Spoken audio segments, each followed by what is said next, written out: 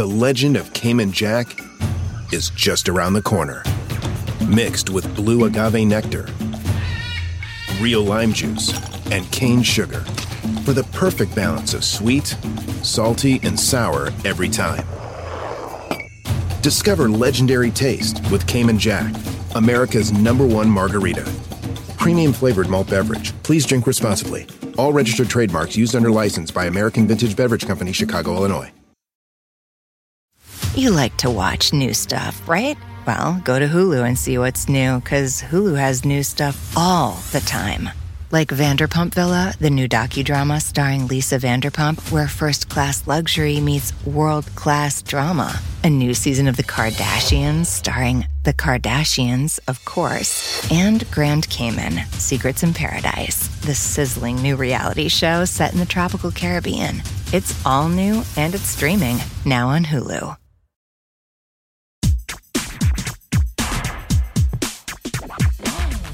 Grammar Girl here, I'm Mignon Fogarty, and you can think of me as your friendly guide to the English language, writing, history, rules, and cool stuff.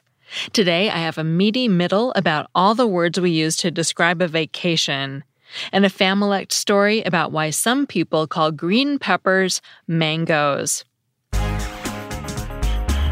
Late July and early August are the height of vacation season in the United States.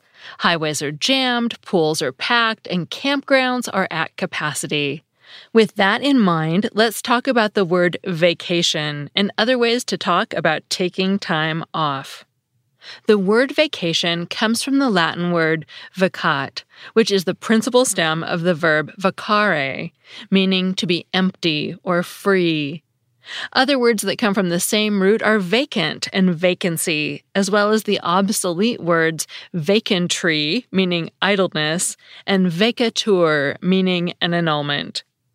Although people have surely been taking breaks since the beginning of time, the word vacation doesn't show up in print until 1386 in Geoffrey Chaucer's Canterbury Tales. In his poem, The Wife of Bath describes how one of her husbands had a book about wicked wives. The book tells about the most notorious wives in history, including Eve, Delilah, and Clytemnestra. The husband spends all his free time, his leisure and vacation, reading the book aloud to her as a form of torment. And by the way, don't worry about the wife of Bath. She winds up ripping some of the pages out of her husband's book, hitting him in the face and convincing him to give her all of his estate. On another topic, I've talked before about our seemingly endless appetite for creating portmanteaus, words that mash together two parts of other words to make something new. Examples are spork, which combines spoon and fork, and smog, a combination of smoke and fog. Well, people have also come up with some fun portmanteaus related to vacations. There's staycation, time off when you don't travel, but stay at home to relax, do projects around the house, or enjoy the sights in your own hometown. There's faycation, a vacation you contrive to take by falsely calling in sick to work. There are even brocations and mancations, guys-only getaways where you get to do whatever it is guys do when they get together. Then, of course, there's glamping. This unmusical word is a mashup of glamorous and camping.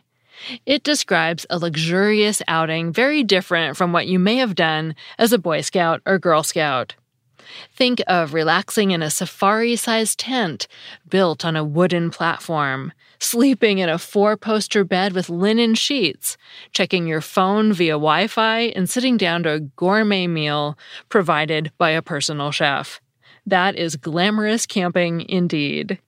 There's also a shortened word for vacation, vacay, V-A-C-A-Y. That's now an official entry in the Oxford English Dictionary. If that upsets you, remember that dictionaries don't exist to validate new words. Rather, they document new words that are being consistently used over an extended period of time. That said, vacay is definitely a colloquial term. It's fine in conversation and in writing that has a casual tone, but leave it out in your formal writing. Another super short way of referring to time off is R&R, with an ampersand between the two R's. This initialism is military shorthand for rest and recuperation or rest and relaxation. There's another expression for being out of town or unavailable that we hear a lot, at least in the business world. It's being out of pocket. This phrase sounds like newfangled jargon, but it actually appeared as early as 1908 in a short story by American author O. Henry. There's a similar phrase, out of commission, that suggests that someone is not available, no longer around, or taking an extended break.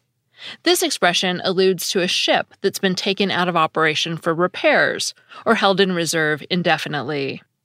Finally, there's the way British folk refer to their vacations. They talk about being on holiday. And fancy folk in general, they talk about weekending at different vacation spots.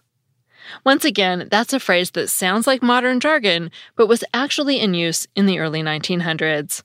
I guess some things never change, like our habit of turning nouns into verbs. That segment was written by Samantha Enslin, who runs Dragonfly Editorial. You can find her at dragonflyeditorial.com or on Twitter as dragonflyedit. Want to make Mom's day? Get to your Nordstrom Rack now and score amazing deals for Mother's Day, which is Sunday, May 12th.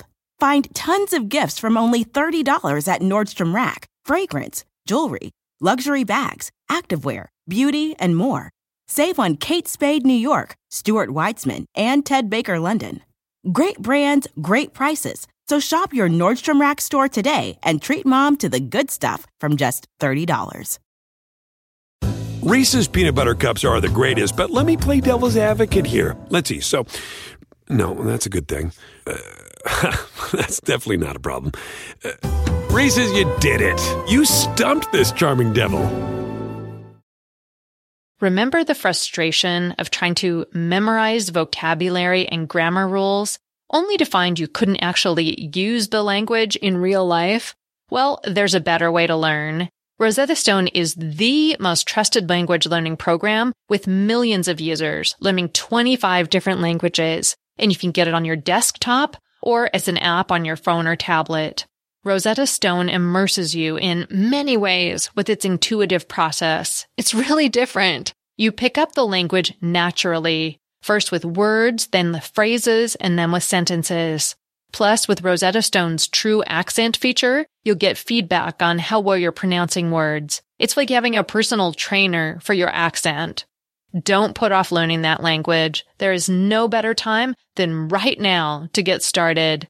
For a very limited time, Grammar Girl listeners can get Rosetta Stone's lifetime membership for 50% off. Visit rosettastone.com/grammar. That's 50% off unlimited access to 25 language courses for the rest of your life. Redeem your 50% off at rosettastone.com/grammar today. Next, I got this interesting voicemail from a listener that is half Familect story and half question. Hi, Grammar Girl. I have what I think is a Familect story, but it could be just a local idiom. I'm not really sure at this point. I grew up in eastern Ohio, where we have a really odd dialect, but my family growing up always used the word mango to mean a green pepper. So I didn't know that mangoes were a fruit, and a tropical fruit at that. Well, fast forward to years later, when my nephew was having his first birthday party, and my husband and I had discovered that mangoes are indeed delicious tropical fruits, and that mango ice cream is really tasty. So we ordered an ice cream cake for the family, and we ordered it with mango ice cream, and my father was appalled. He said, "I know you eat some weird things, but mango ice cream?" And then I realized that my father was thinking it was green pepper-flavored ice cream. Not quite, but I never knew where the word mango came from in that sense, and my family has never been able to figure out why we and other people around us called green peppers mangoes. Thank you. I had heard about this before, but had forgotten about it until I got your message. People in what linguists call the West Midland region do sometimes call green peppers mangoes or mango peppers. It seems to be most concentrated in Illinois, Indiana, and, like where our caller's from, Ohio, although it's occasionally heard in other nearby states too. The story is that long ago, mangoes seem to have been a term more generally used for fruits that were pickled. And yes, as an aside, peppers are technically fruits, not vegetables. One theory is that when mangoes were first imported from India, they had to be pickled to make the journey, and by association, some people started using the term mango to refer to any fruit that was pickled. A different story, uncovered by Indianapolis Star food writer Donna Siegel, is that in England in the 1700s, quote, there was a demand for Indian-style pickles like fruit mangoes, stuffed with spices and kept in a vinegar brine, unquote. But at the time, mangoes had to be grown under glass in England, so they weren't widely available, and cooks began using green bell peppers instead. Apparently, Brits who traveled to India were enthralled by mangoes. For example, according to Jane Grigson's Fruit Book, John Fryer, a surgeon for the British East India Company in the late 1600s, returned to England and wrote that, quote, the apples of Hesperides were nothing but fables to a ripe mango. For taste, the nectarine, peach, and apricot fall short, unquote. Now, it's hard to imagine that a green bell pepper could adequately substitute for a mango, but that's the story I found in more than one source, and supposedly when English cookbooks were printed in America, they spread the concept of calling green peppers stuffed mangoes. On Google Books, you can easily find recipes from the late 1800s and early 1900s for mangoes that call for red or green peppers and other fruits. For example, the Housekeeper's and Mother's Manual from 1895 has recipes in its pickling section for pepper mangoes, melon mangoes, and peach mangoes, which are pickled peppers, pickled melons, and pickled peaches. The Oxford English Dictionary has an example that reads, quote, the peaches may be converted into excellent mangoes, unquote. And it even shows that mango was used as a verb in the late 1700s to describe pickling something. The example sentence is, quote, to mango cucumbers, cut a little slip out of the side of the cucumber, unquote. People who travel to or move to the West Midland region comment on the strange name for green peppers. According to Dawn Mitchell in an article for the Indy Star, quote, grocery stores in the region tried to appease both camps by advertising green mango peppers, unquote. Thanks again for the question that sent me on the hunt of this neat regionalism that ended up letting me imagine 17th century British nobles growing mangoes under glass. Call and tell me your Familect story. That's a word or phrase that you think only people in your family use. Sometimes it turns out that you aren't the only one, like today, but it still made for a fun segment. The number to leave a voicemail is 83321-4GIRL. I'm Mignon Fogarty, grammar girl and author of the New York Times bestseller Grammar Girl's Quick and Dirty Tips for Better Writing, and I'll be back Monday night with a rundown of the differences between eggcorns, spoonerisms, malapropisms, and mondegreens, and more. Thanks to my audio producer, Nathan Sims, and this show is part of the Quick and Dirty Tips podcast network. So check out some of our other shows like Everyday Einstein, Get Fit Guy, and The Nutrition Diva. That's all. Thanks for listening.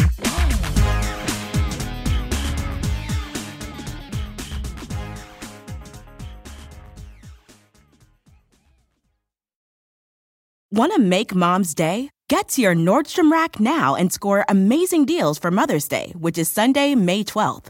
Find tons of gifts from only $30 at Nordstrom Rack. Fragrance, jewelry, luxury bags, activewear, beauty, and more.